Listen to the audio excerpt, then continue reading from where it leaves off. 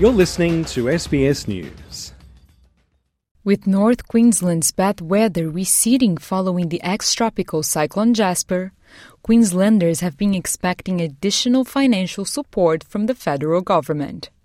A one-off payment of $1,000 per eligible adult and $400 per eligible child who suffered a significant loss as a result of the floods has already been made available through the Australian Government Disaster Recovery Payment. In addition, the Disaster Recovery Allowance provides up to 13 weeks of federal income support to assist eligible employees or sole traders impacted.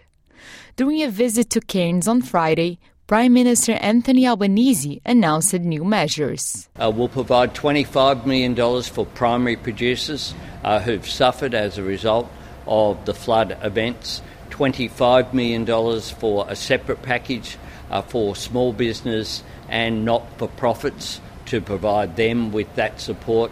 $1 million for each of the 9 local government areas just as a top-up payment because of the additional costs that they'll be dealing with, and an additional $5 million that came out of a request that was given to the Premier when he met with tourism operators. The latest damage assessment update released on Friday indicates that 134 homes have suffered severe damage, more than 580 moderate damage, and 13 homes have been completely destroyed.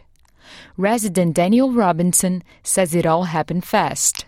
I was sitting out the back, I saw the waters come up to the fence and I was like, oh, that's a bit odd. And then 20 minutes later they were 3 inches deep through the yard, and then I went and saw the kids and that and said, pack your bags, we're getting out. By the time they packed their bags, there was a raging torrent down the street. In Kawaniama, around 35 communities are isolated, and in the remote Cape York, preparations are being made for major flooding over the weekend. The Wujja region has evacuated almost 300 residents after being flooded in the wake of ex-tropical cyclone Jasper. Some locals decided to stay, even though they have no power or sewage system. Mr. Albanese says that people with insurance who have been affected by the floods should seek help, even if they are not sure if they qualify. People who are insured should be putting in their claims, and I say to insurance companies they should be honouring those claims which are legitimate being put forward, and we will keep vigilant on those issues. The Queensland state government has also allocated $2 million for some of the businesses that were affected by the floods, as food recovery plans in Cairns get underway.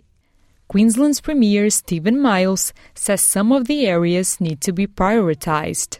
We will continue to look to what the region needs throughout this recovery and make sure that we're delivering it. But I really think that this should signal to the far north Queensland community that we will continue to listen and we will continue to act quickly. The government is also concerned that the situation in parts of Queensland will drive away year-end tourism.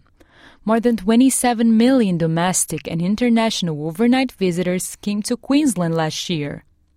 Queensland's tourism sector is a $22 billion industry for the state.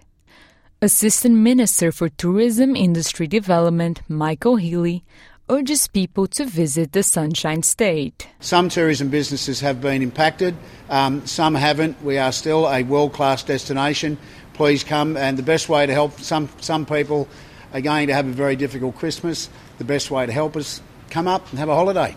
Adriana Weinstock, SBS News.